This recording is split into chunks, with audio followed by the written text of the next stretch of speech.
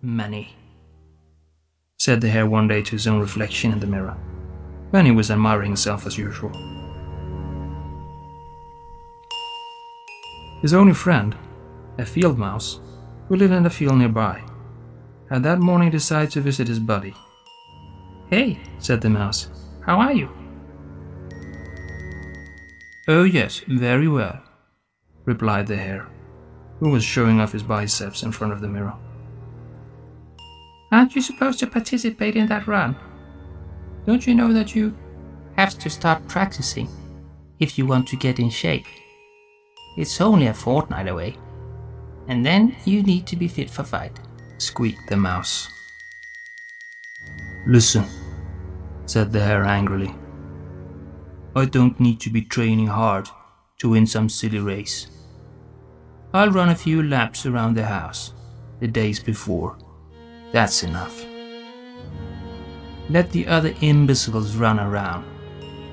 I'm just going to take it easy." Then he turned away from his only friend, who had really begun to dislike him. It was always dirty and nasty in the burrow, now when the mouse came to visit. And when he did, the hare was mostly resting in the sunshine on the steps in front of the burrow, because he was too tired to do anything else.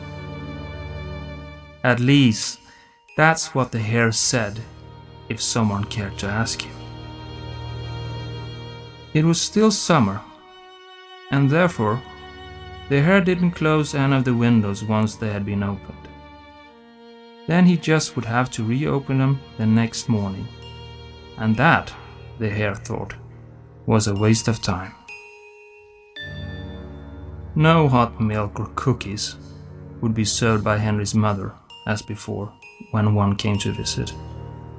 No funny stories were told by Henry's father, who had always used to sit in front of the stove, smoking his pipe.